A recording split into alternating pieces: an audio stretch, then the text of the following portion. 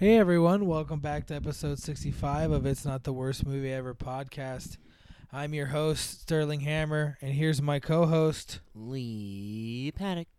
We bring you this podcast on December 20th, 2001, almost Christmas time. 2001? We traveled back in time? Oh, you are right. Oh my goodness. No, ladies and gentlemen, 2021. It's almost Christmas time. Happy holidays. As always, spoiler alert on these movies and these podcasts. But yeah, Damn. let's just jump right into it. This week we watched a movie by me. I thought we should reel it back a bit, be a little more happy-dappy after fucking Boston to Boston. Sterling's new favorite insult. Yes, but I also thought it was a perfect time to show.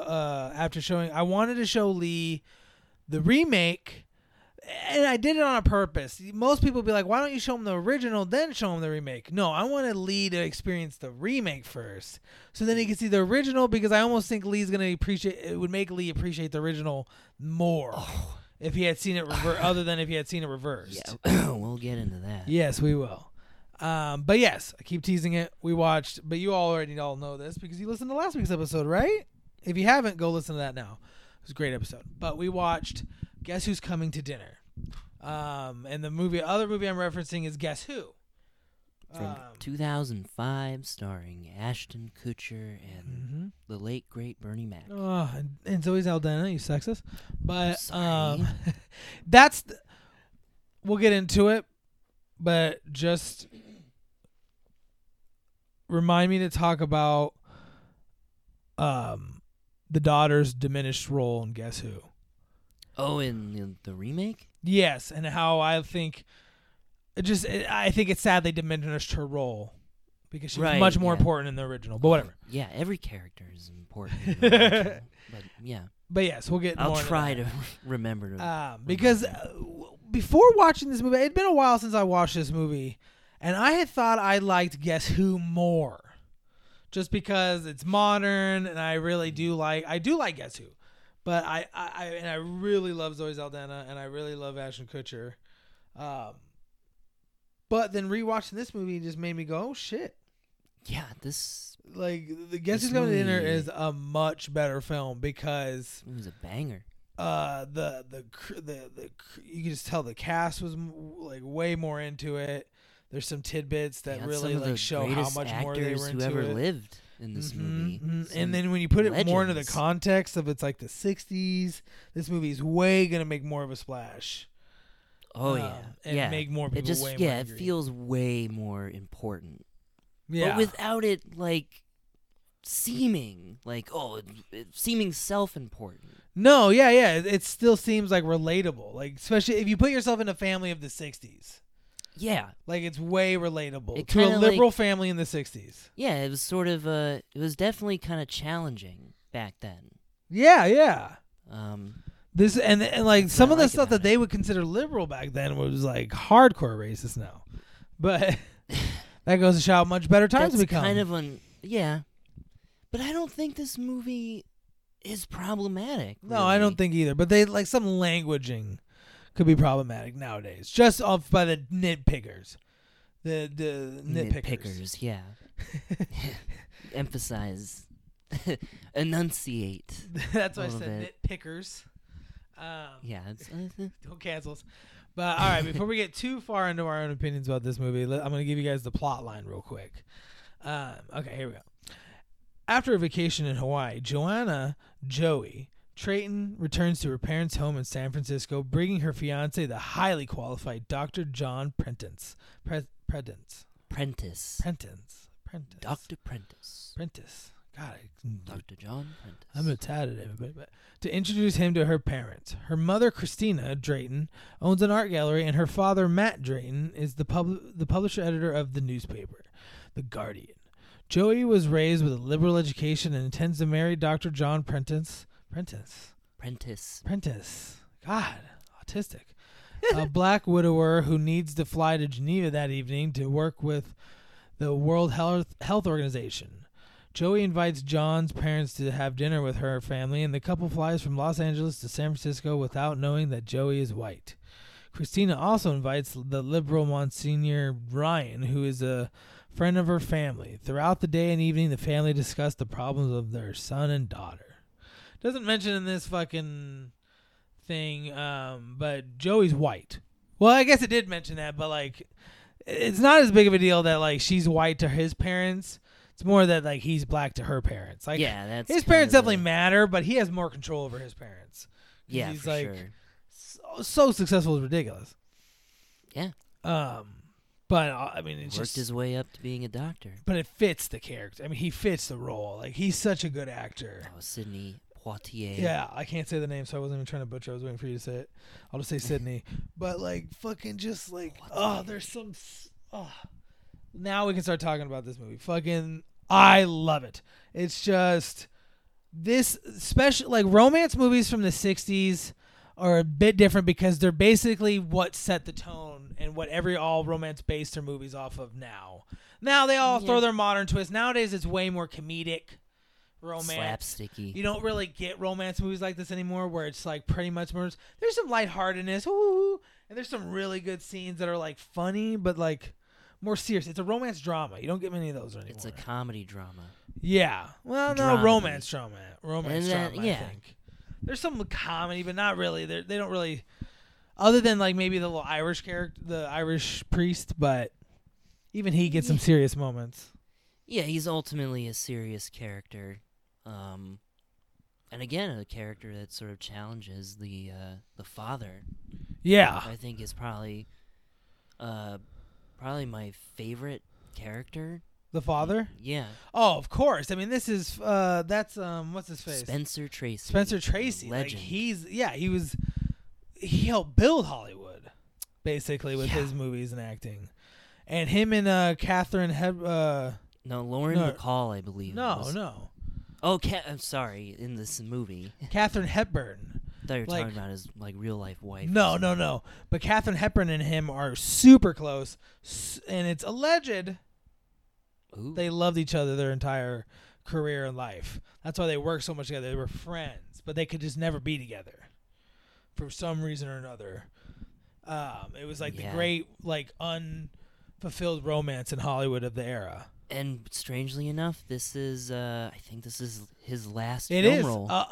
Yes. A little tidbit right here. I can drop it right now. Spencer Tracy died 17 days after the filming of this movie. Wow.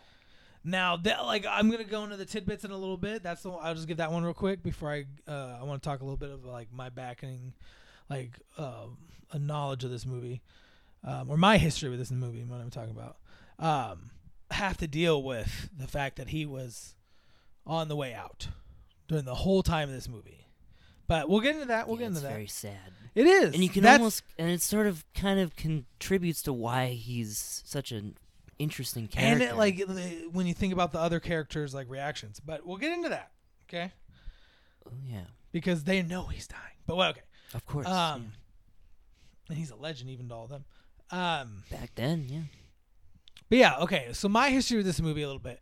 I had originally seen Guess Who first, and I loved it as a kid. Like, obviously, watching it now as an adult, changes and everything. Still enjoy the movie. Still love it. But it definitely like went down in the rankings in my like own personal list in my head. Yeah. I used to think like it was definitely at least in the top 10. Now I'm thinking it's more in the top 30. Maybe top 20. Maybe top 20. Who knows? This podcast has helped me go like over a lot of movies that I thought I liked way more. Mm-hmm. And then we watch them and we're like, I like it still, but I don't like. It's not like one of my favorites. But then it's helping me rediscover a lot of movies too, like this one, Underworld, fucking good old Underworld. Step Up Again. I mean, I always knew that one, but still. But yeah, and then like my mom, every time I talked about this movie or we watched this on TV or something, she'd always talk about the original. But it was never on TV, and growing up, we're old enough to where like Netflix didn't become a thing until we were like in high school, really. Yeah. Like, or at least like people had Netflix. I didn't have Netflix. My mom barely got fucking like the souped up cable package. And by the time we got that, that was already on that way out. No one was getting that shit no more because it was internet. Right. Oh yeah. The internet was starting to take over. I had the Netflix mail-in service. Yeah, I had that like having right in the beginning, and like just like right at kind of its coattails of it started dying, and they don't do that anymore. Nope. Which I think is Strictly kind of streaming. sad, but because I used to like get them a lot. But Yeah, me too. And that's actually I think how I watched this movie the first time. Oh. Because yeah, so It's my mom always fun talked getting about that it. little red Yeah, it envelope in was. the mail. It was because you're just like, ooh, a new movie. And it was almost kind of like owning them, but not really. Renting them, I guess. Whatever. Yeah. God, I'm just like all over the place with this. But Well, there's a lot to talk about. right. So yeah, throughout my whole life, my mom talked about it. It's one of her favorite movies. It was obviously it's from her generation. Yes. Not her generation making it, but her generation like watching it and the Yes. audience of it. Growing up with it and Yeah. actually having Influence some sort from of it. impact. Yeah. But yeah, so when I finally got Netflix, like, and able to like order DVDs, I was like, oh, it was one of the first, because it was a hard movie back then to find on streaming. Like, there was no Amazon you could rent from, YouTube, Oh yeah, they weren't doing all their that streaming shit. No, yet. no. The only thing was like Netflix and like any streaming services that there were, like they didn't have that movie. Still, it's not able to stream for free. You gotta like rent it. It's kind of sad that it's kind of like being buried. Yeah, right. This movie should be more accessible to the public. It really should be. It's a great 'cause movie. It's a damn good It's a film. historical movie in the history of movies. I think it's probably one of those movies that's preserved by the Library of Congress I feel like if it's not, it should be. as culturally significant. It should be. Yeah, definitely. I feel like it is. Like it just almost has that message, and from that era that it would be. Yeah, definitely. It's a great film. But yeah, and We'll like the talk first more time about I watched this, I was like, obviously I loved it. Like I've loved it. Like, and it just like I haven't I've watched it like one time since then. So I haven't watched this movie a whole lot of times. So like my reactions in this movie were pretty genuine, and I was loving it. Lee could hear me squealing, squibbing during the I don't know. I mean, maybe I was just like so engrossed in the movie, I wasn't even really paying attention to you. This is one of the first, and we'll get Lee's opinion a little later, but Lee, this might be the first romance Lee movie likes. But I mean, I don't really view it as a like romance movie strictly. no, but it is. It is a movie about a relationship. But it is a romantic movie. If you looked up genres for it, romance would be number one. No matter Okay. how much you don't want to admit that. It's about their love and their romance. Okay, yes. And the wife and the husband's romance. there are other, elements surrounding Yeah. it to Surrounding Make it their worse. what? the The relationship. Romance. But I think it's kind of this movie. I'm just kind of want to get into these tidbits because there's some really interesting ones for this movie, and I think Lee's gonna be like, what? I might know some of them. Katharine Hepburn never saw the completed movie. She said it made her too sad. Because of Tracy. Spencer Tracy. Yeah.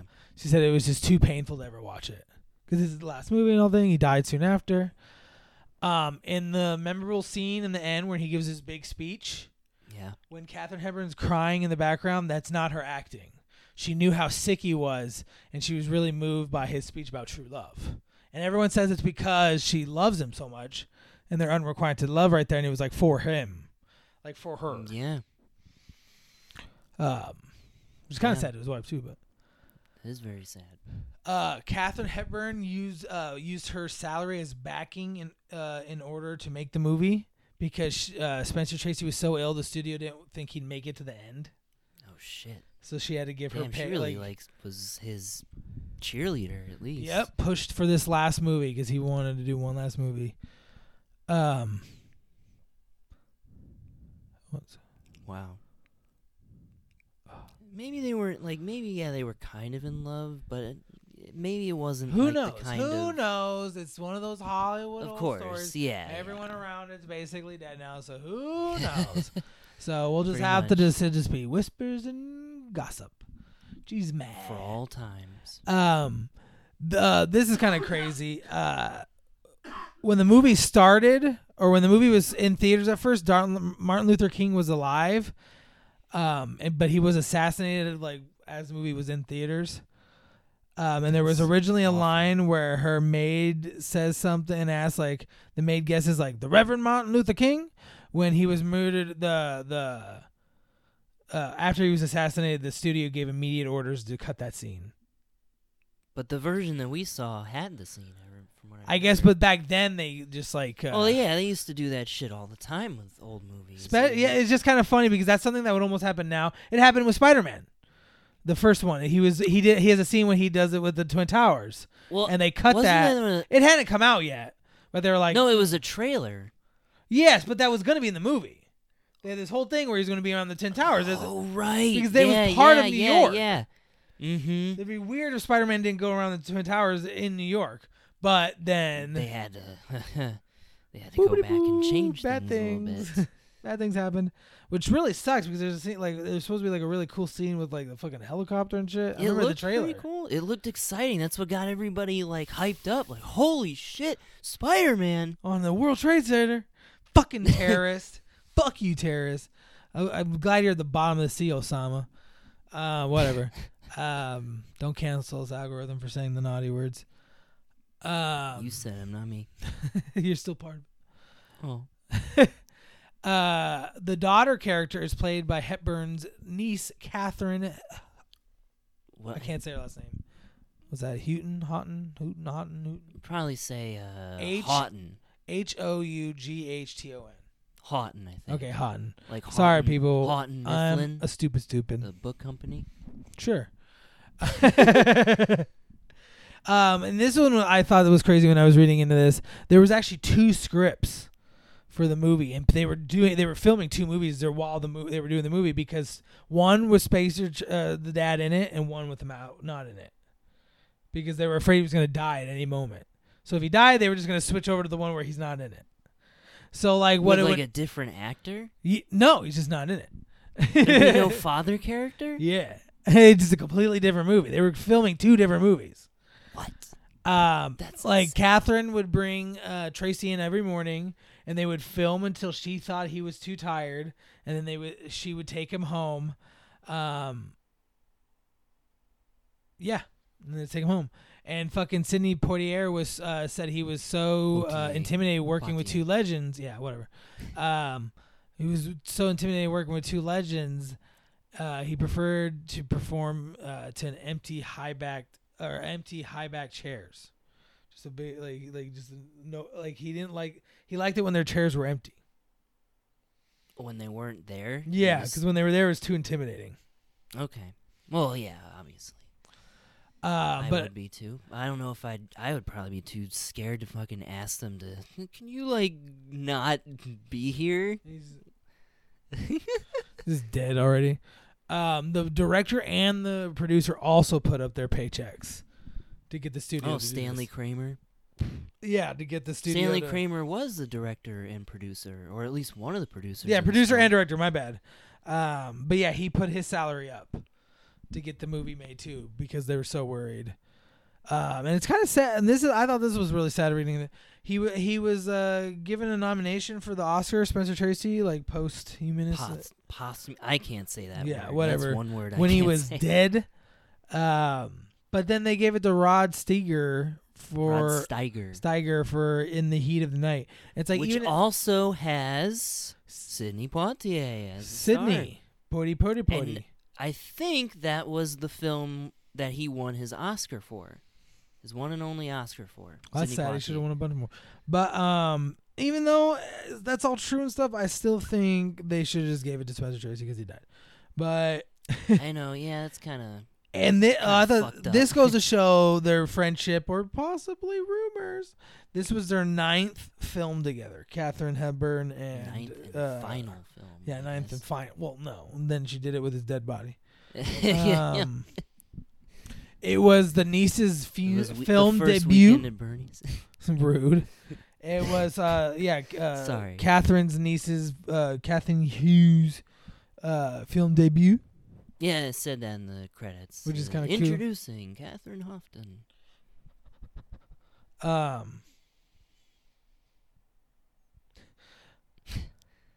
There's a lot. Jesus Christ. There's a lot too There's many. paragraphs. There's a lot of film debuts too. Isabel Sanford, Alexandra Hayes. I don't know these people. I'm not really sure. I'm sure maybe I recognize them from something.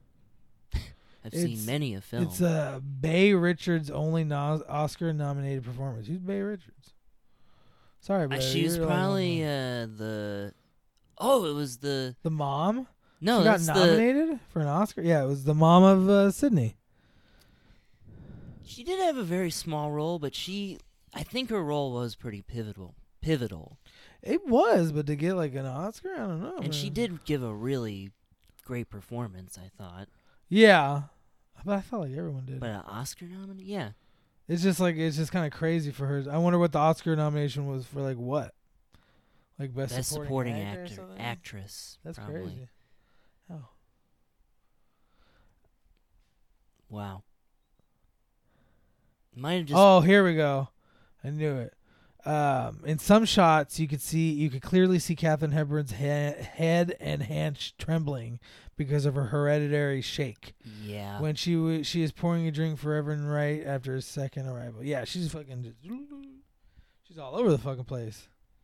I think that's ultimately what killed her. Yeah, I think so too. That was really offensive. I just did that. Just like all over. God. But yeah, this movie has just like such an interesting like history and interesting story and interesting performances, and like this movie has some of the best speeches in fucking movie history. You get two really good speeches. There's a couple other mini ones throughout the whole movie. Oh yeah. But the two big ones. Very dialogue heavy. Yes, which Lee knows that I don't usually have. Yeah, you don't really like wordy movies. It's not even that I don't like. I just don't. That's not usually how my movies are made. No. And this is like still like a product of the '60s. There's a lot of like shots that are drowned out. They let them build, but it's because people had more of an attention span back then. So you could let a scene draw out, or they're just like walking in the flowers. It's like 15 seconds of just them walking out to the patio. Nowadays, they would just flash to them to the patio. Yeah. Or they'd walk to the patio in like 3 seconds. It would just be like, and they'd be talking the whole time. And be a close up of them. You wouldn't be able to You wouldn't be able to really get the full experience of feeling what they're feeling. Yeah, a character doesn't always have to be talking in this movie. No. And I don't usually always like that. I know that. I know. But in this, I liked it. I did. Yeah.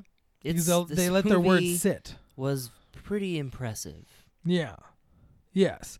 But you get the two big speeches are the one against his dad, which I love. That's probably my favorite movie speech. And then obviously the dad speech. I'm gonna go over both those speeches because how can I not? And when's the perfect time? Then now. When's a better perfect time than now? God, I can't say things anymore, Lee. Me neither. Just got work brain. All right, let's do this. The first one I'm going to go over is the dad speech. I'm not going to go over the whole scene, just John's part of it's just I thought it was so great. All right, so let's set the scene. The scene is the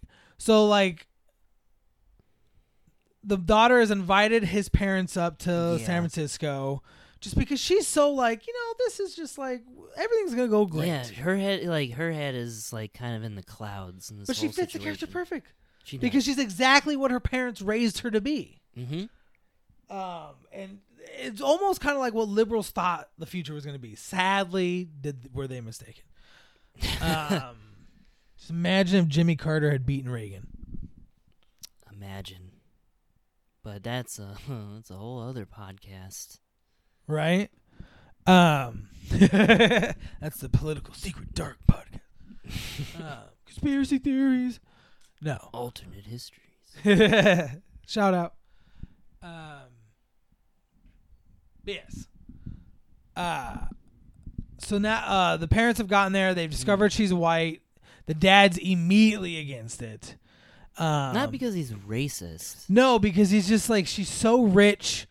And like the son has so much going for him, and he's like, this is gonna be like lead to so much trouble. Both dads are like, this is gonna lead to just so much fucking trouble. Yeah, that's really like, you guys could have such an easier life if you just don't do this. Yeah, that's why they're concerned. That's why the dad is kind of against it, and why he's like, oh, why are they forcing me?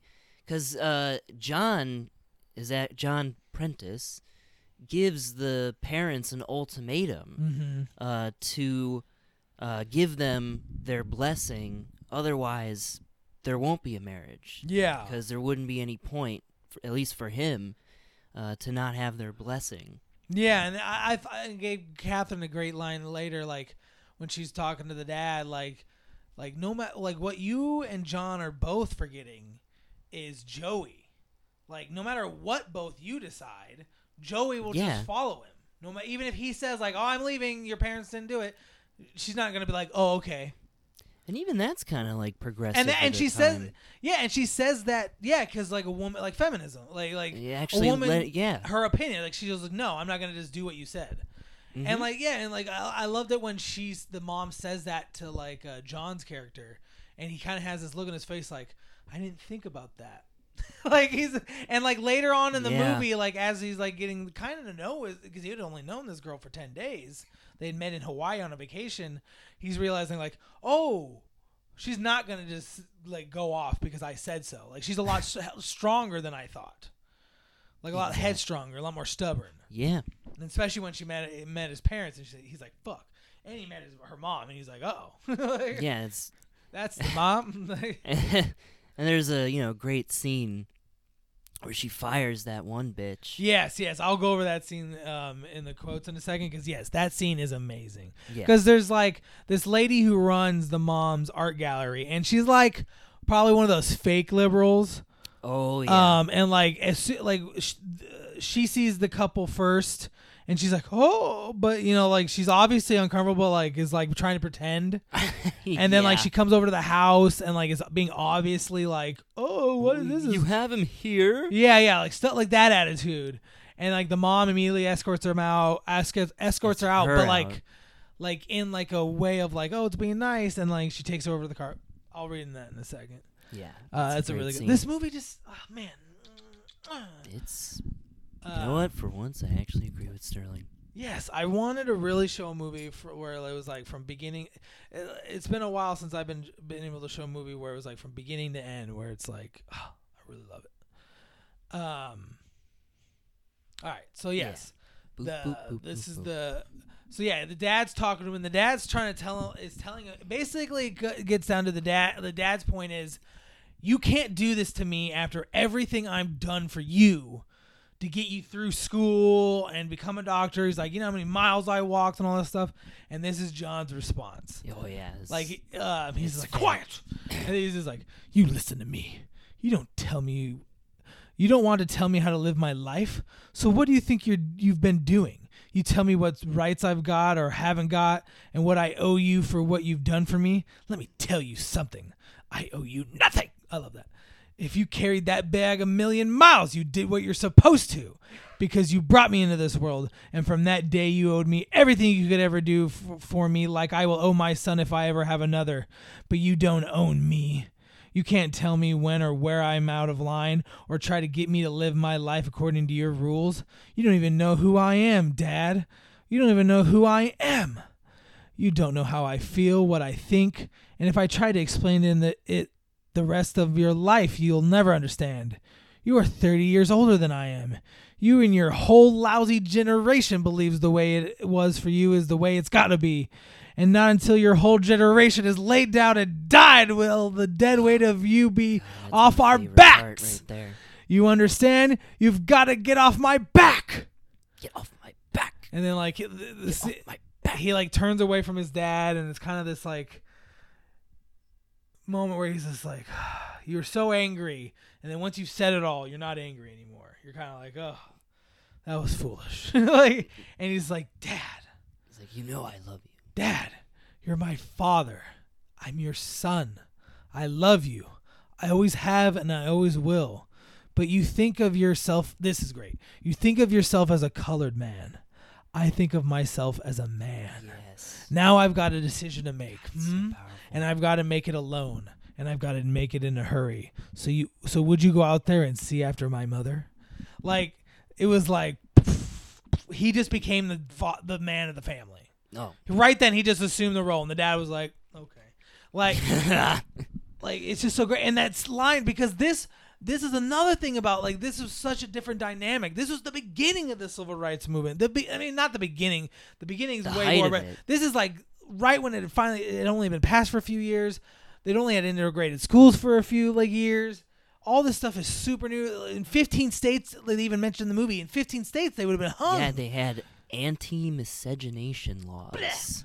Basically, anti-mixing laws, like interracial marriage. Yeah, no race mixing. It's Nazi-esque. In fact, that's where the Nazis got the idea for the Nuremberg laws. There you go.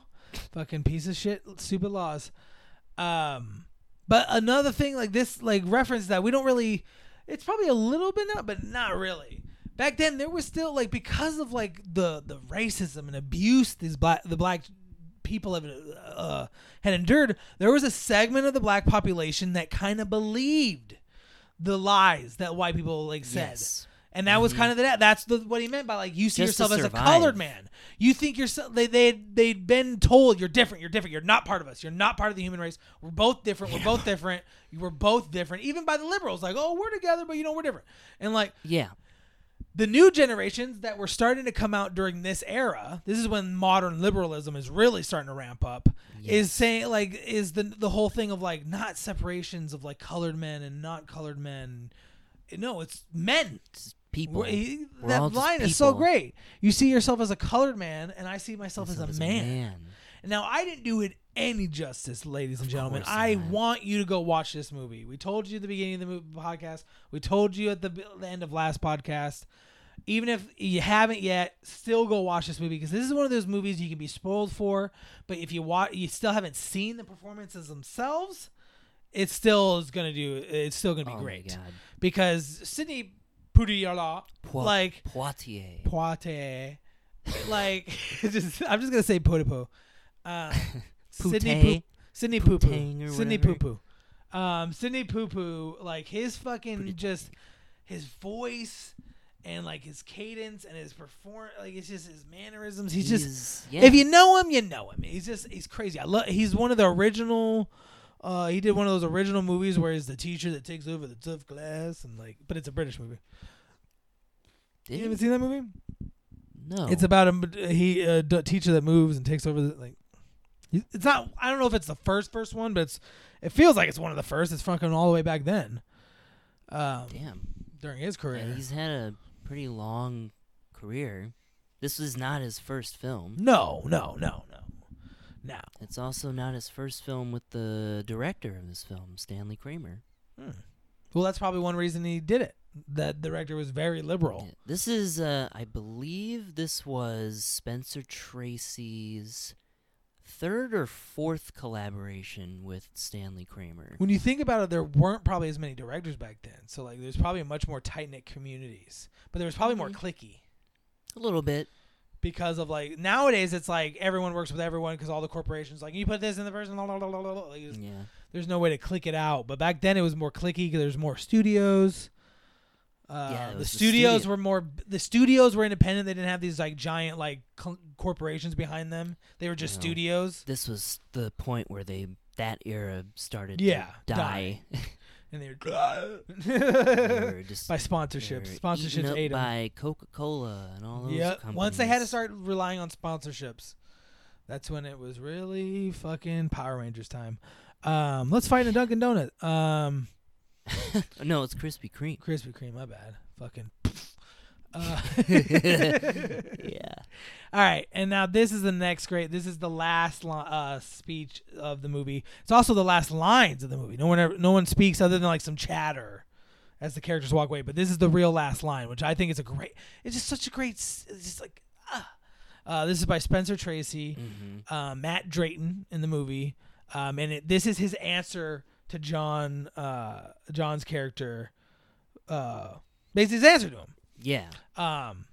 And his, like Lee was referencing earlier, like his draw, he wasn't really like, I'm not like immediately going to say no. He's like, but you give me one day, not even a full day. I get a few hours to be all of a sudden like, hey, do you want your daughter to live a really, really hard life?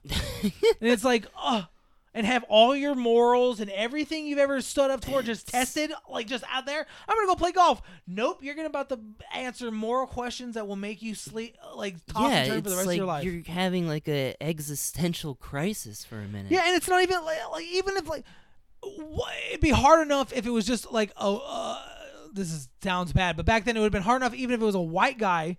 Your daughter just comes back from a vacation after 10 days and is like, I'm going to move to Geneva and marry this doctor and we're going to go live in Africa and help cleft lips. And you're just like, what are you doing? You're 23?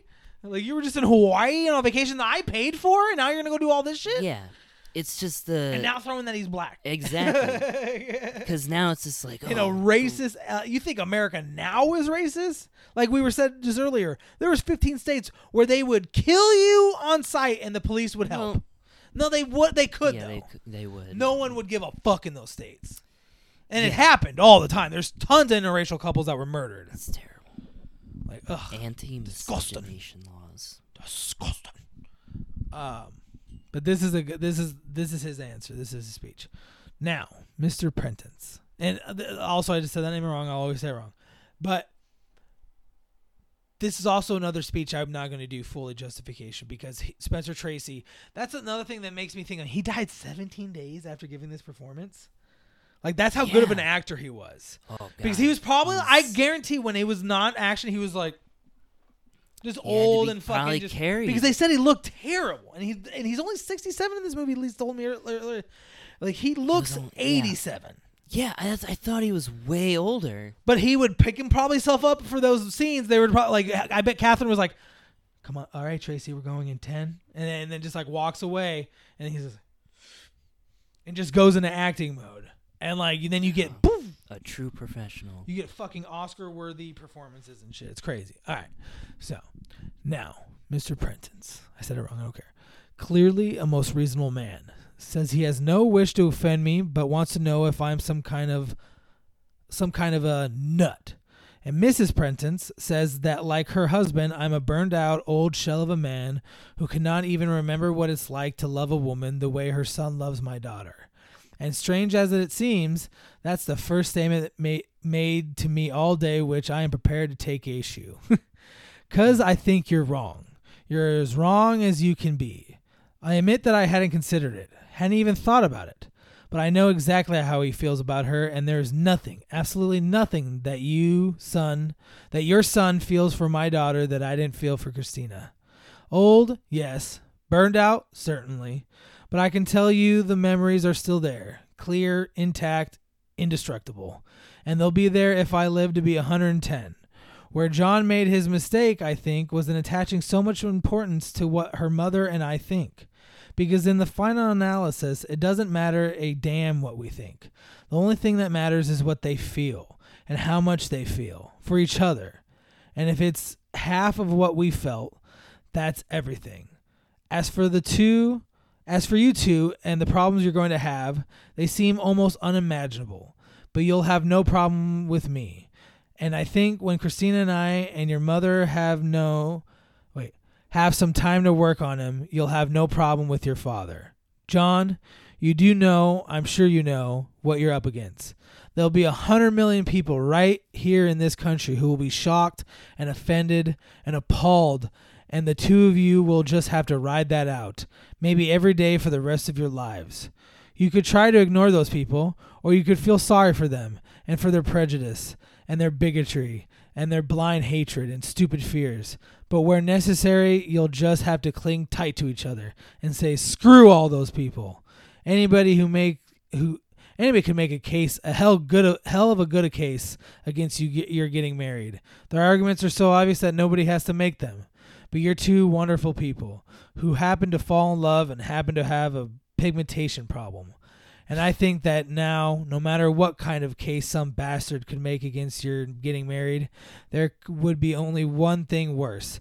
And that would be if, knowing what you two are, and knowing what you two have, and knowing what you two feel, you didn't get married. Well, Tilly, when the hell are we going to get some dinner?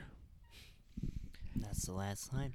Yep. And we don't really see the dinner. Like, they go over and sit on the table and just, and then it's over. Like, there's some, like, light chattering. You hear some, like, they're putting the plates out.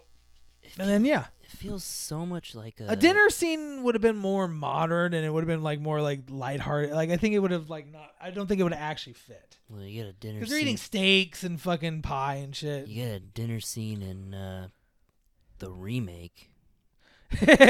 See, and I didn't like that dinner scene. When we watched that movie, that dinner scene I thought was cringe as fuck. It's horrible. Well, there's a couple dinner scenes, but this dinner scene with the grandpa was cringe as fuck. Because they were just like, do racist jokes for fucking 10 minutes. Like, why? But they didn't do that in this one. Thank God. Because it would have been, I don't even know what the jokes back then would have been, but they would have been terrible. This movie is classy and well written. And this scene, when this scene is shot, it's beautifully shot too, because it's panning all over all the actors as they're watching this reaction of him. Katharine Hepburn is just bawling. For real, as we know. All the other characters are watching. Fucking the daughter's just streaming down her face. Mm-hmm. The dad, I love the John's dad. He's just so grumpy the whole time. I'm permanently grumpy. My feet hurt. Like, that's just the face of a man whose feet hurt all the time. My feet hurt. I used to be a mailman. I hate dogs. I ain't getting a dog. Like, you just know he said that a lot in his life. Ain't goddamn dog. But yeah, I just God, that scene is powerful. Please, ladies and gentlemen, go watch this movie just for those scenes, because that scene is powerful. Probably maybe find them on YouTube. Yeah, but you need the whole movie. You should probably watch the movie. Yeah, because you need the context. Probably you should watch the movie. Yeah, because you need the context for those scenes, the build up. The dad yelling in Sydney's face, like, what are you doing? They're like, get off my back, man. Get off my back. Just get off my back. And, it's not, like, I don't think it's a particularly boring movie. I don't think there's any point where this movie drags. I think it was way better of a concept to take over a place of one day instead of a few days like the remake. It feels like a stage play. More, and, like, their love never really gets tested. Like in the remake, they have to do the classic, like, and it felt forced. If they forced them to break up for a second, like it was over such a stupid, petty reason. They made it into a cliched romantic comedy. I mean, I love that and everything, but I'm gonna be putting on my whole like unbiased helmet on right now, or I'm on pro remake or original right now, and I'm gonna point out the flaws of the remake that I love, but it's a much shittier movie. Like, I just think, like I was just saying, like in the because of they push that more like, oh, we got to fit the mold, the cliche, like that. Like, she breaks up with him over such a because it's so obvious. Why wouldn't you? Like, who anybody, especially man, the day before he's gonna go meet his fucking in-laws or future in-laws, is gonna tell them, like, wants to tell his fucking fiance that he quit his job and he's fucked. Of course he's gonna lie and just for, like, he can't. You don't think he maybe might think to tell you the day afterwards? Let's just make it through this fucking weekend, and like, so you're not worrying the whole time. And like, it's like, I'm trying, and also like, maybe I'll have a job by the time the weekend's over, so you don't even matter. But no, like, they had to force it, and she had to be really upset about it, and you had to have the Bernie Mac moment. Oh, what? Oh, wait, that's why he was racist. The boss was racist. You barely dealt with any real racism in this movie. Like, other than, like, the beginning scene where Ashton Kutcher quits his job. You don't even hear the racist thing the guy said. It just starts with Ashton Kutcher going, "You're a bastard," and like walking away. Yeah, you don't even get any context. He's just like, "You're a bastard," and you're just like, "Oh, he was racist," like, or something. Like, it's just a poor attempt at like a twist or whatever. Yeah, like I really wish it, like, and they were trying to do like, oh, we're doing the vows. redoing of the vows, and it's gonna take 3 days. I liked that was all just to fit in like nonsense scenes, like the goat cart scene, and the banking scene, like the hotel scene. Yeah, like this, all those things I like in that movie. If this movie didn't exist, if the original didn't exist, I could enjoy the other one more because I'd be like, oh, okay, what's funny? But the original, it's like they could have done it serious. They could have remade this movie and had it been well still. It's kind of baffling. And now. I still think they could have done the whole reverse, where the white guy, it's a white guy and a black girl, and they could have still done it serious, and it still could have been good. Yeah. Like this movie is an easy movie to remake well because it's just a simple concept. Did you know that they did actually remake it? 10 years after this as a TV movie. And it was done by the same director, Stanley Kramer. That's really weird that he would do that. Yeah. Remade it in was it a... It was like shot for shot remake or just... I don't know if it was shot for shot, but it has different actors. Well, that makes me really interested. I kind of want to watch it now. I don't even... See how different it is. See if we can maybe track it down on YouTube somehow. Right? It's from, I think it was like 1977. Yeah, 1977, 10 years after... That's so random. It is, yeah. I kind of, not deep dived, watched this director's filmography, but kind of, looked him up. Because I've heard of him. He's done some really notable films. He was more known for, dramas. Mm-hmm. He did a movie called Judgment at Nuremberg. It was all about the Nuremberg trials. And Spencer Tracy was in that, actually. There you go. Yeah. He's he has a really great style. He always kind of gives you a real it sense felt of scope. Very modern. The way it was too. shot, some of the the camera work. There's lots of great, camera moves. For a movie that's so simple, it literally takes place in one home. Well, there's a couple outside shots where he goes at some ice cream and stuff. Which is a great scene. It is. I love that scene, isn't it? Might be my favorite scene, actually. It's because it helps you bond. We'll talk about it. We'll talk about your favorite scene. But it helps show, the love between these characters, the relationship, this... And even though he's getting, he's not angry about the fucking boys. It's a perfect metaphor. Yeah, it's the old meeting the young. Yeah. And he's getting annoyed. But okay, we'll talk about the scene more because I can tell Lee wants to go into boysenberry. But the funniest part of that scene is the customer. I laugh so much at customer service now. Oh yeah. Because it didn't change. It's the same back then. Okay, sir. Yeah, I'll remember you. And then just because he's like. Hey, yeah, he's like, remember me because I like this ice cream. And she's like, yeah, I'll do that. Yeah, it's great. I will work in San Francisco at an ice cream spot. I'm going to remember some old man. At a roller skate. Yeah, one of those places where they make you wear roller skates. Day. I'm going to remember you and your boysenberry. Oh, okay, go kill yourself. You have to come every single day for 4 months, and then I'll maybe remember you. But okay, this is another good speech by Katharine Hepburn, which I don't think we've talked enough about from this movie. Keep gushing over the male characters. Yeah. She's great in this movie. She is. You can just tell. You can see her love for Tracy, friendship or not, or whatever it is, acting, whatever it is. They felt like a real married couple. It really did, and she felt like such a modern woman. I mean, this is San Francisco in the '60s, and San Francisco has always led the liberal movement in America. I don't know why. Always been super progressive. I don't know why, but it just does. Yeah. I would like to read in the history of San Francisco and its liberal turn. Okay, but this is the scene we were talking about where she fires her assistant for being racist. Oh yeah. To her assistant Hillary in the driveway. She's now escorted her out of the house. Hillary doesn't know what's about to happen. That's what makes this scene even greater because Hillary thinks she's on her side and she's like, "Oh, okay, what do you want me to do?" And like she's about to give her an order. Right. Now I have some instructions for you. I want you to go straight back to the gallery. Start your moto. It's just so great. As she's giving the speech, she keeps giving her commands, and the woman this is how commanding Catherine's character is, and just woman who she is probably in real life, you just do whatever the fuck she says. She told a random person, give me coffee. Okay. But it just works. Her flow in this scene is so great. I love it.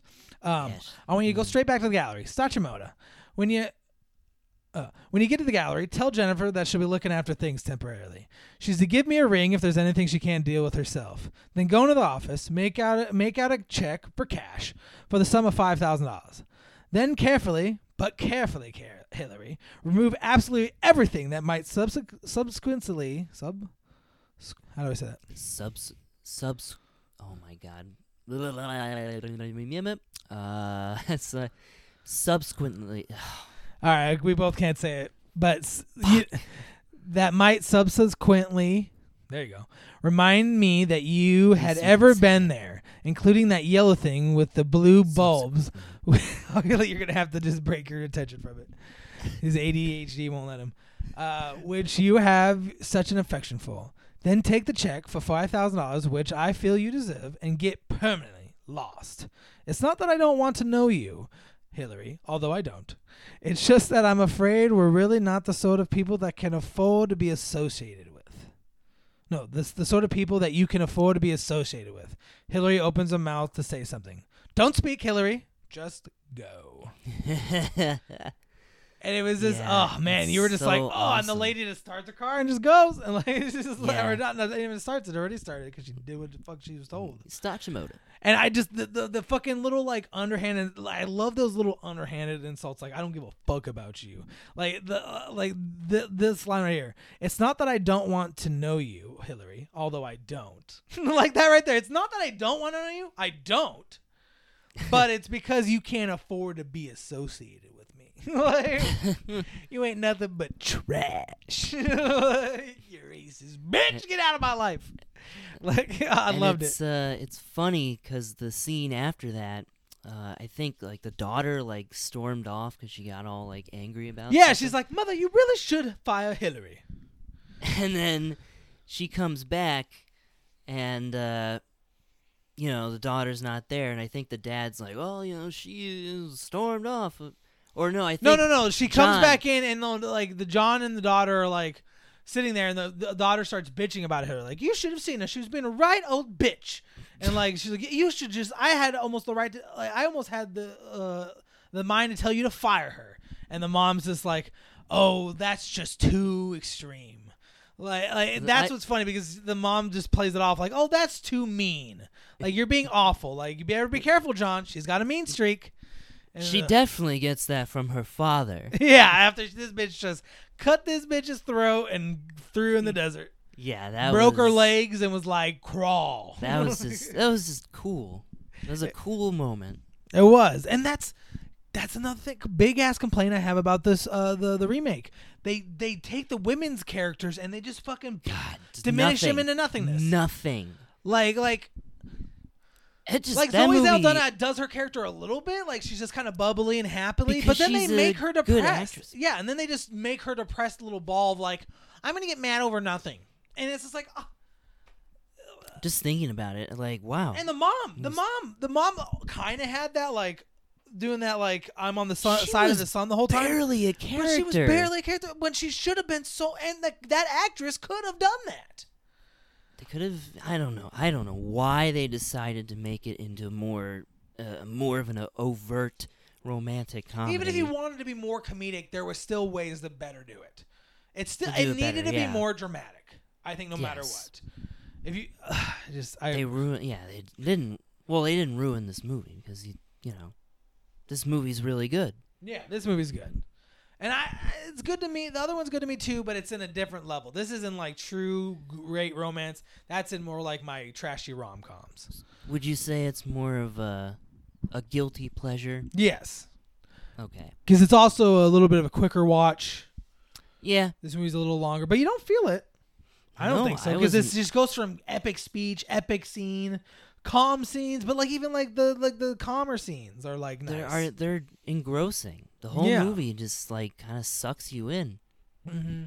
Although in the beginning, well, I guess we'll kind of get more into my opinion later on when we have Our favorite segment. Yeah, and now we'll get into some more shorter quotes for this movie. This was funny. Joanna, this is Matt Drayton to his daughter. Joanna, this may be the last opportunity I have to tell you to do anything. So I'm telling you, shut up. Like, this is like right before he's about to do his like speech. He's like, shut up. Like, I'm trying to talk and you're always talking. This is a quote from Lee's probably, I don't know yet, allegedly, Lee's favorite scene. What the hell is today? Less than 12% of the people in this country, this city are colored people. I can't even get a dish of Oregon boysenberry without running into one of them. Like, that scene was a little like, woo. But like, he's just so frustrated. Yeah. Like, he's just like, I can't just like, can I just not see a black person for a second? Like, I was just going to go get some ice cream with some white people. I almost crashed into one of their cars. He did crash into it. He did. And the guy's yelling, "Yeah, stupid old white man!" Yeah. He's just so embarrassed, and he's just like, Derville He just gives him $50. He's like, "Keep the change, you piece of shit." Like, wow. Yeah, that scene's great. It is. This is when he's ordering the ice cream. He's just so like, you just see it on her face. She's like, oh. The customer service lady. When I had the ice cream before, I had a special kind of flavor that I liked very much, but I can't remember what it is. You have that. I have this book, this thing I really like, but I don't know at all anything about it. Do you know what I like? And you're like, I don't know what you like. Who are you? We just met. I know you're not my friend. I couldn't even suggest for what my friends like. Like I don't know. I don't know. Oh, that is a great scene.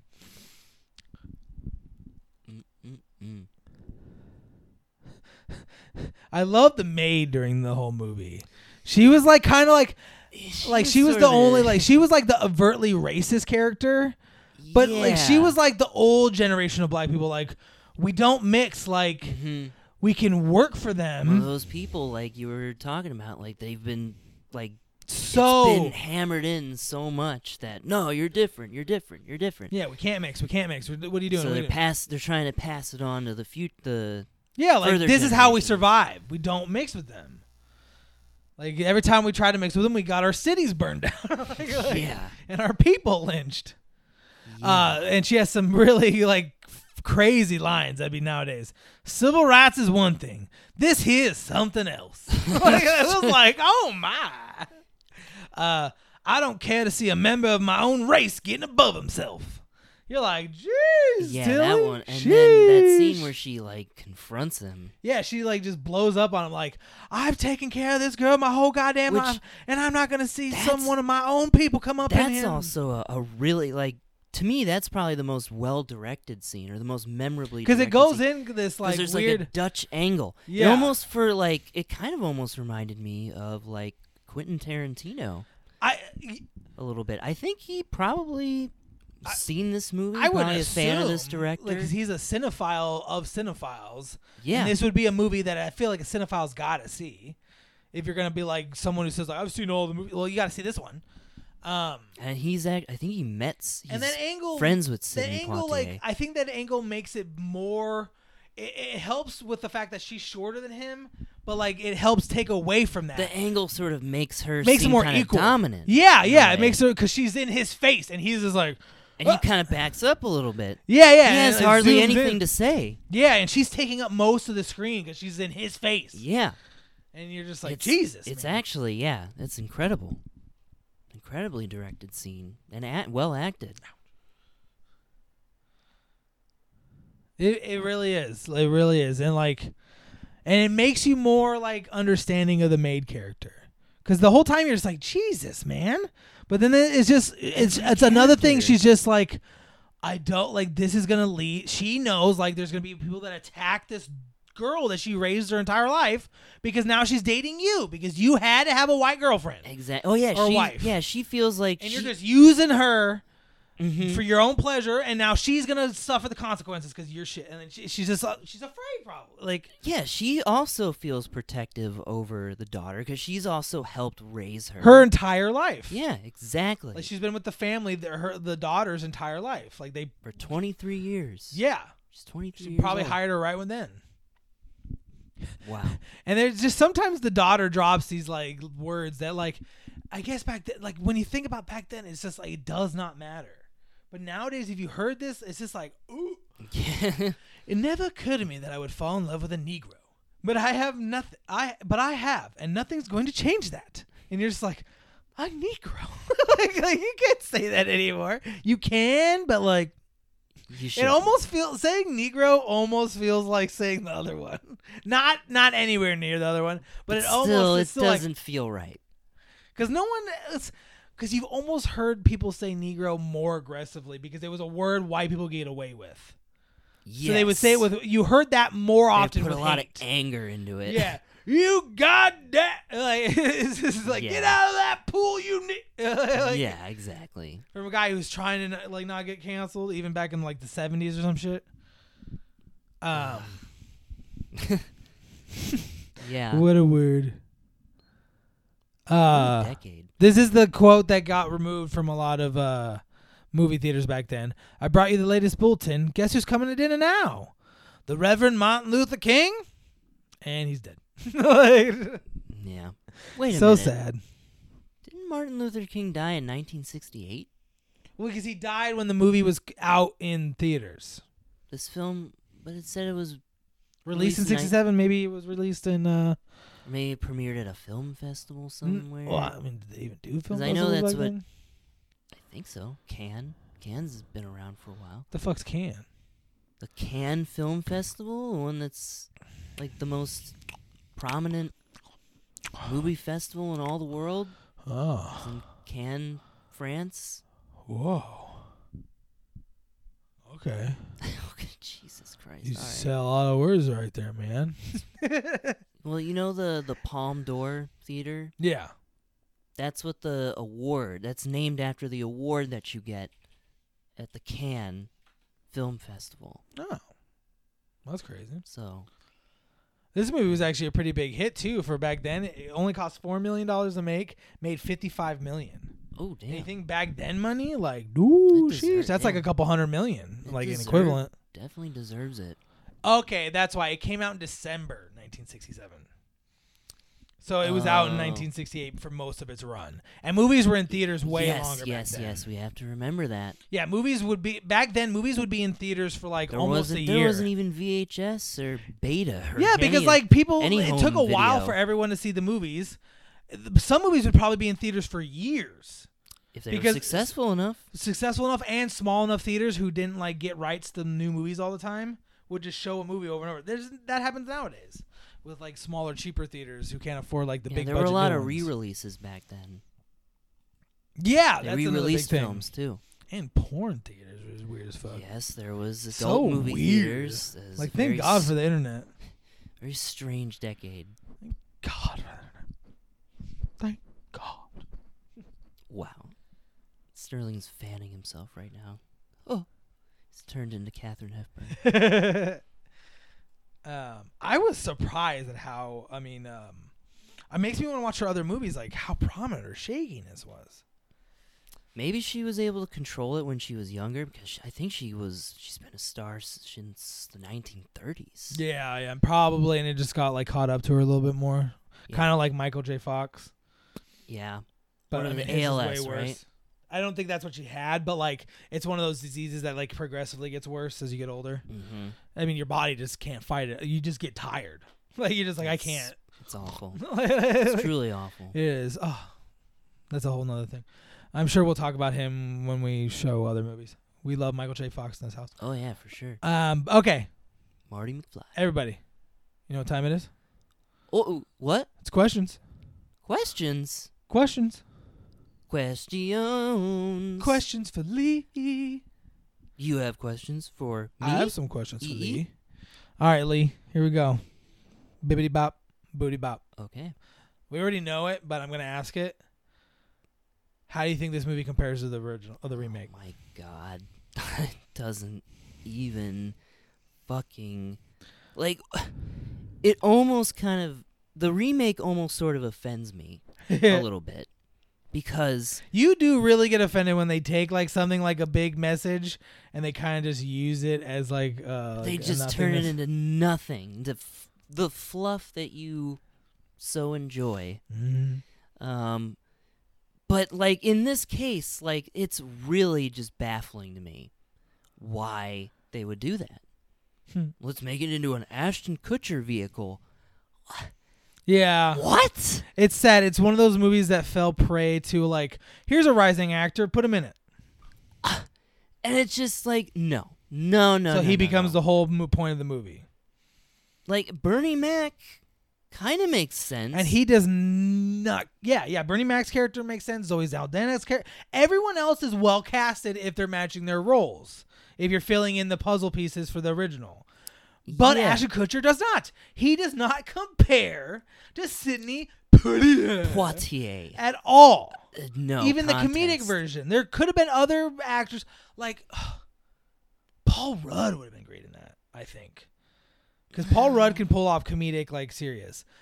If you're because I don't think anyone could be really a Sidney Poitier. Of course, unless you get like. Unless you're just going to do a copy paste where you get like an Idris Elba to do his we don't. Or Denzel Washington. But like a white version of him, like it just doesn't fit as well. What's he going to be like? You see yourself as a white man. I see myself as a liberal. Like what the fuck is he going to say? It's not doesn't match the same. So if you're going to go that route, you kind of got to change that character. He can't be like Sidney. But I think it could have been a little more serious. And just like Ashton Kutcher's funny. He's this dude, where's my car? He's not intimidating. And the whole time he's just like, I didn't say that. Like that's his whole like Bernie Mac saying like you said that him going I hated it. And then Sidney's just like in a fucking suit and it's just like he's dignified and Father, let me tell you why you're a bitch. Basically, but he says it in a very classy and the dad like in the remake like the dad Bernie Mac immediately hates him. Yeah, and the dad and Bernie Mac's racist, like from the beginning. And it's really they make the black people way more racist. Yeah, it's really weird and they're the ones who make all the uncolored, off-colored jokes. And it's the sister's always like, "Ha ha, white man." And it kind of sends like that message, like, "Oh, black people, it's okay for black people to be racist," but it's funny then. It's just like I don't know. It's really just thinking about it. I hate it. Okay. I hate it. That's what I thought. We already kind of knew it. I just thought we had to get over that one. Well, this is the big one. Mm-hmm. What's your favorite like part of the movie? Wow. Favorite scene, favorite part, favorite thing. Well, I guess know there's a couple already things kind of probably. mentioned it. My favorite scene is it's the scene where Katharine Hepburn and Spencer Tracy leave the home for a moment. Yeah, he's like, "Can we go for a drive?" And I believe he was kind of mean to her too when they're leaving, and she's like trying to tie her shoe. He's like, "Well, are you coming?" Yeah, and she's like, "I'm just trying to tie my shoe." And while they're driving, I guess he sees an old ice cream place that they used to go to, or he remembers. He thinks that they went to. Yeah, and it wouldn't have been old then. It would have been new. Ice cream spots with a hippity-hoppity-pop-bop then. Back then. Soda jerk. Soda pops and malts. Mm-hmm. And yeah, they stop at this little ice cream place. And Spencer Tracy's like, "Well, what's that ice cream I used to get?" And the fucking, like, waitress or whatever rolls up to the window. And he fucking asks her to list all the ice cream that they have. And he's like, "Oh, boysenberry. That's the one. That's the one." And then he has that moment where he's tasting the ice cream, or he's eating the ice cream. And he's like, "This isn't what I had, but I like it." Yeah, he's like, and it's sort of a really good metaphor for sort of accepting. Yeah, John. You don't always get what you thought you wanted, but doesn't mean it's not what you actually wanted. Exactly. But then he has the moment where he crashes into that man's car. And I actually recognize that actor. His name is D'Urville Martin. That's funny. Who was actually really big in blaxploitation cinema, but also had bit parts in kind of legitimate studio films as well. Probably always trying to like branch out. Yeah, he's also in known a much as more racist time. He was yeah. He was also in Rosemary's Baby as the elevator operator. And he's also a character that's featured in the Eddie Murphy movie that came out on Netflix a couple years back called Dolomite Is My Name. Because he was the director and one of the stars of that film. That's kind of crazy. Yeah, and I've seen Dolomite, too, the actual film. I heard it's good. It's hilarious. I gotta watch it sometime. Well, I want to know who, in your opinion, I know this is a really hard question to ask, whose performance did you like the best? Wow. This movie is just a powerhouse of some of the greatest actors who've ever lived. And especially of that era. Yeah. Sidney Poitier is actually still with us today. It's crazy. 91 years old, I believe. Crazy. Yeah. But, wow.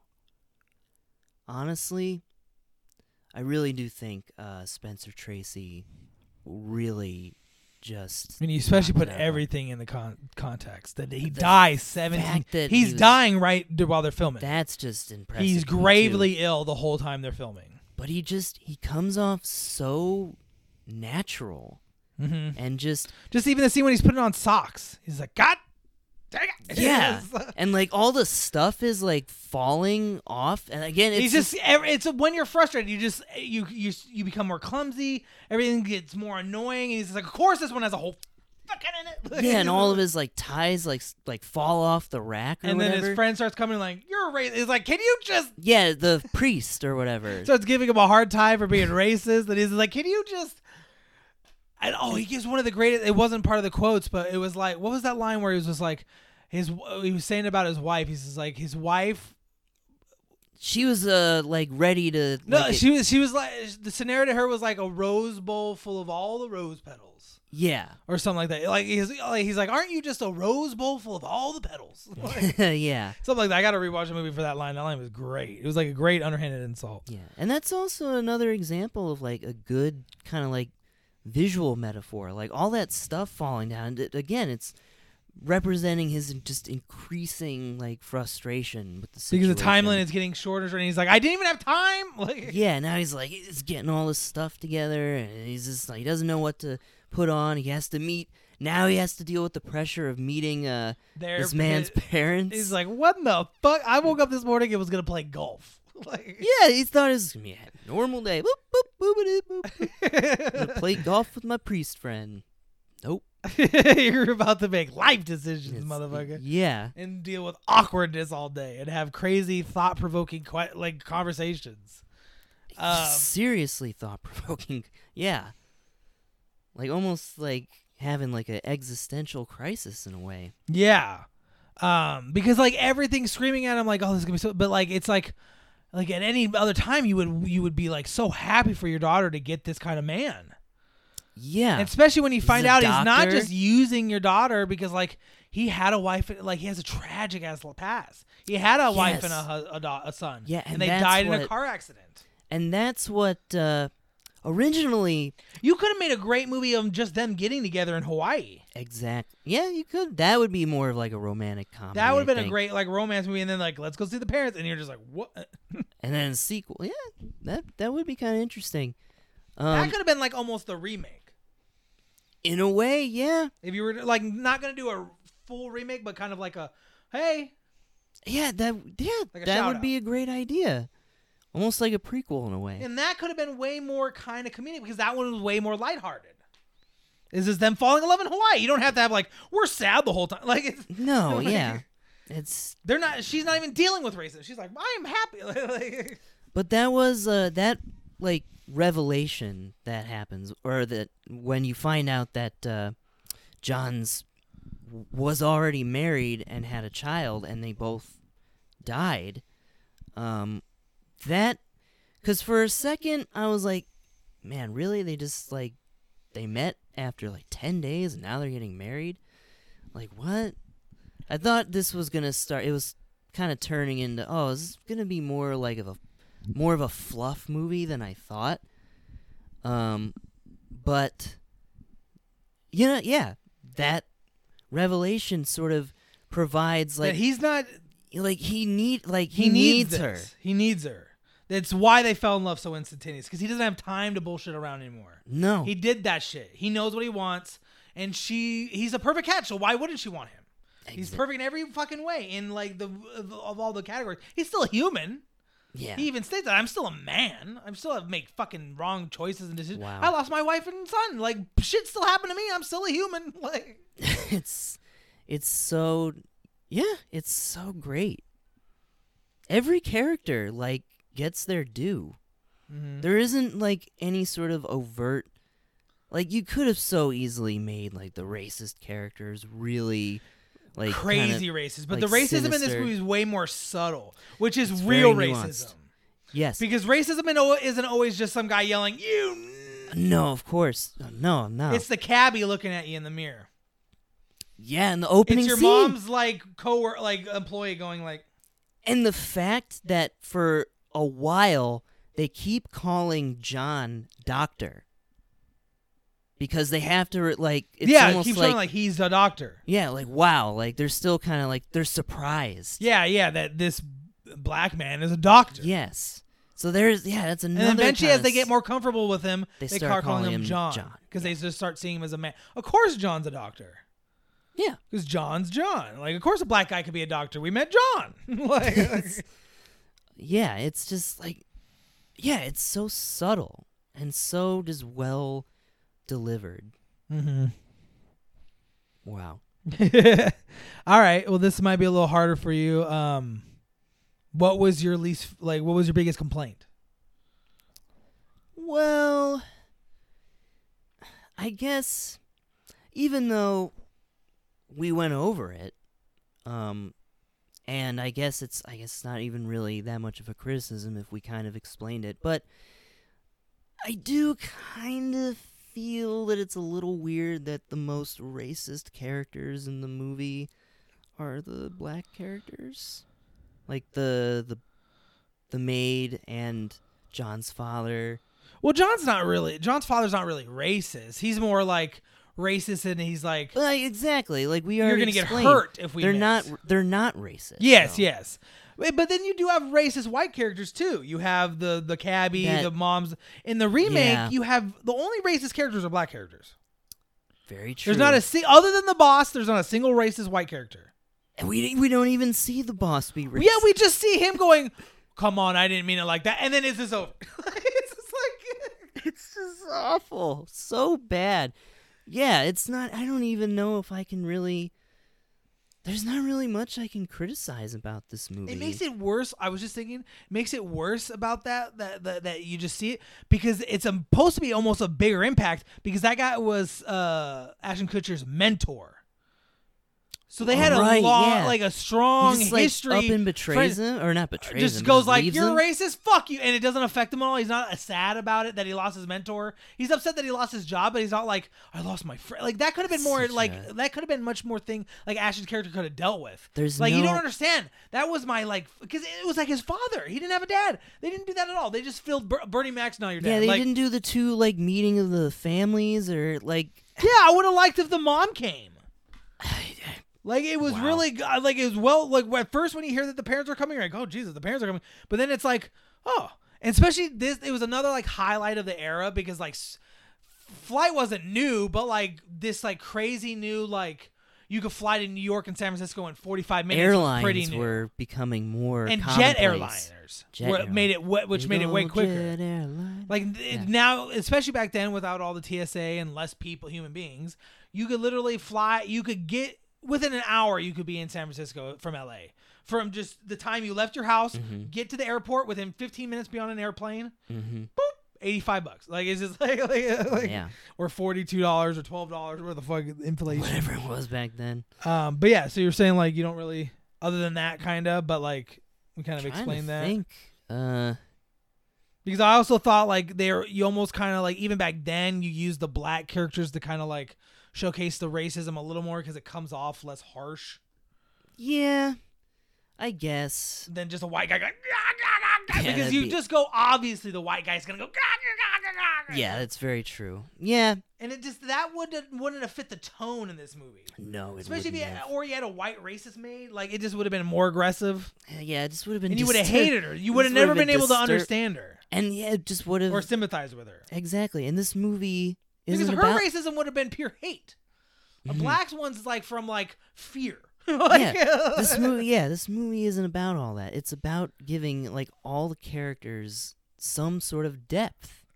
Yes, even though you don't get full time with each character, you feel like they're all real people. Exactly, and that's all like you can really ask. Even the for. priest, who's kind of like, in my opinion, is the least of all them. The least, but he's just character. like kind of like he's the kind of comic relief.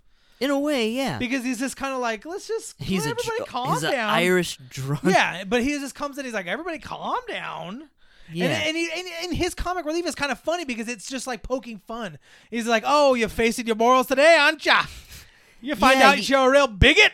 Like, he's just fucking with his friend. But also, he does challenge him in a way. He's another just another obstacle. He's the first one to bring up the fact, like, hey, weren't you just some Mr. Liberal poopity pants? And then something finally comes up in your face, and you're just like, You just finally have to face all of your fucking morals. Exactly.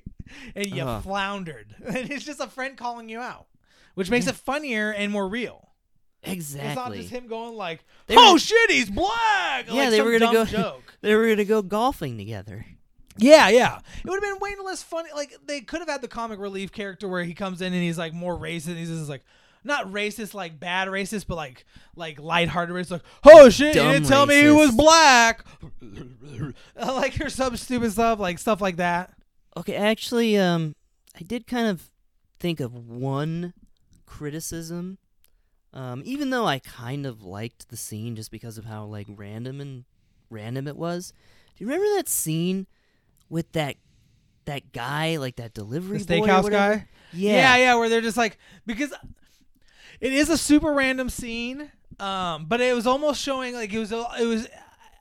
I don't know. I think they could have done it maybe a little better, but like I think it was the director's attempt to go like the new generation doesn't give a fuck at all. They're just like white and black is already mixed. I get to that. them, white and black is already mixed. Right? Yeah. The older generations are having this like tough time. But it is a random scene. They just dance for like it's like 10 minutes. It almost feels like a musical number is about to start, and it doesn't happen. They're just dancing. Yeah, because there's this other. She's the younger, like the granddaughter or niece of the maid, and she helps come and like helps clean or do sewing or some shit every once in a while to help. She's not much of a character. She's not much of a character at all, but she's more of like it's like Sidney's Caesar, and he kind of pokes fun at Joey over it. Like, oh, look how pretty she is. And she's like, you keep looking at her, I'm going to poke out your eyeballs. And he's just like, he's just fucking around. They're just having a good, it just goes to show how lighthearted and how strong the relationship is that he could say something like that. And she's not like, oh, you're cheating on me. You hate me. And it's just like, I was just joking. After 10 days. Yeah, it's like, I was just joking. Yeah, I'm really going to go cheat on you right in front of your fucking face. Like, can't even make a joke around these motherfuckers. But, yeah, I guess that would be, like, my one criticism that I can at least think of right now. All right. Well, now I'm excited for this because I think this is going to be the highest rated movie of mine that I've shown you. Oh, yeah. What's your rating? Wow. Well, I can definitely tell you that this is my favorite movie that you've shown me. Oh yeah, I should have asked that. Is this the favorite? Is this does this dethrone step up now? Hands down, this is the best movie you've shown me. Even Twilight. I'm just kidding. Yeah, I'm just kidding. Yeah. It surprised me that I showed you it. Yeah. That surprised me, and it just surprised me how engrossed I was and how strong the themes were and I guess the message. But it doesn't beat you over the head, and that's what I like. Like, I like movies that have a message and have a theme, but deliver it in a way that's actually kind of subtle. Mm-hmm. Even though there are parts in this film that are kind of in your face. But they have to be a little bit. It is a serious You do have to theme. have that a little bit. To kind of just really drive the point home. Yeah. But you do have to have... To tell the audience, hey, racism. Like, wake up. It's bad. But that's not all it's saying. It's really like it's a challenging film for sort of like the liberal audiences of the time. Yes. Question your own. What would you? It would have been a real big question for liberals back then. Because now you ask a liberal, like, I don't give a fuck. It's automatic. A liberal doesn't care about that. Most conservatives wouldn't care about that even. Yeah. But back then, a liberal would even be like, oh, well, I mean. But it was certainly a challenge for the conservatives in the time. Oh, they would have been disgusted. They're the 100 million. The 100 million. But thankfully, this movie was a hit. Fuck those 100 million. Yes, it was a hit, and it does showcase like the times were changing back then. And it's just like I was impressed by the direction, that this was directed by an accomplished filmmaker, an Academy Award nominated filmmaker. Yeah. And the performances. I don't think there's a bad performance in this film. No, even the small cabbie. Just like by the look on his face. And it's not like it's not over the top or anything. He just kind of like It's just like you could just tell. It's faces we've all seen. We've all seen racist people in the wild looking at something and they're just like, I don't like that. They're just but they don't say nothing because they know they're not allowed to. They don't even have to. Yeah. And seeing like when he like dropped I forgot the cat when a cabbie drops him off and they're like Sidney goes like, what do I owe you? And he's like $10. And he's kind of like looking at him like you're a piece of shit. Yeah. And then Sidney's like, take my fucking money, bitch. Like, why don't you go get back in your cab? like, I'm going to go with that big-ass mansion behind me. And you're going to go back in your fucking cab. He doesn't say that, but he says it with his emotions and his face. Exactly. Like, I'm better than you. Subtlety. That's what I like. This movie, it kind of blew me away a little bit. That's good. I'm glad. It's going to go in the annals of Lee. In the annals of Lee. It's even a movie I would consider like owning on like Blu-ray and rewatching sometime. I think it's the only movie of mine that I've shown you that you'd be willing to buy. Maybe Step Up. What was the other? Maybe like a discounted Step Up Blu-ray. Oh, I liked A Time to Kill. Oh, yes. It's only when I show you because when it's a serious movie that I like, it's going to be a probably good serious movie. I'm not saying that anything about my opinion. It's just rare where I like those movies, so they have to be like perfect. Really good. Or really good. Yeah. A really like good. all-star cast, good accomplished director. Yeah, and can't be too cheesy. I can't think a movie that's too cheesy can be good. Yeah. Or like that good. Because it's just cheesy. It's not. That's a whole own thing for it. Yeah. So. I'm turning my brain. Click when I'm watching Buggy Larson. But, yeah, I would, I give this movie probably like a 9 out of 10. God damn. Yeah, it's definitely the highest rated. I don't think I'll beat this. Honestly, I don't. I mean, I got a couple more serious movies to show you. I'm gonna wait because I like to really spread them out because it's good. It's rare what I haven't, and there's a couple like really stupid movies I want to show you. Lee already knows I'm probably gonna be showing him next. I haven't guaranteed, but you'll find that out next week. In a moment, we'll find out. Lee will let us know what I'm gonna be choosing. But before that, real quick, I want to get my rating. I'm going to have to give it the same, 9 out of 10. I'll give it a 10 out of 10. I just fucking like the movie. Yeah. It's got a nice romance. I like the relationship. All the relationships. Yeah. I like all the performances. They're all they feel like real people. Even if they're not this like the dad, it's like wonderful. John's dad isn't like this like outstanding performance, but he feels like a retired mailman. He does.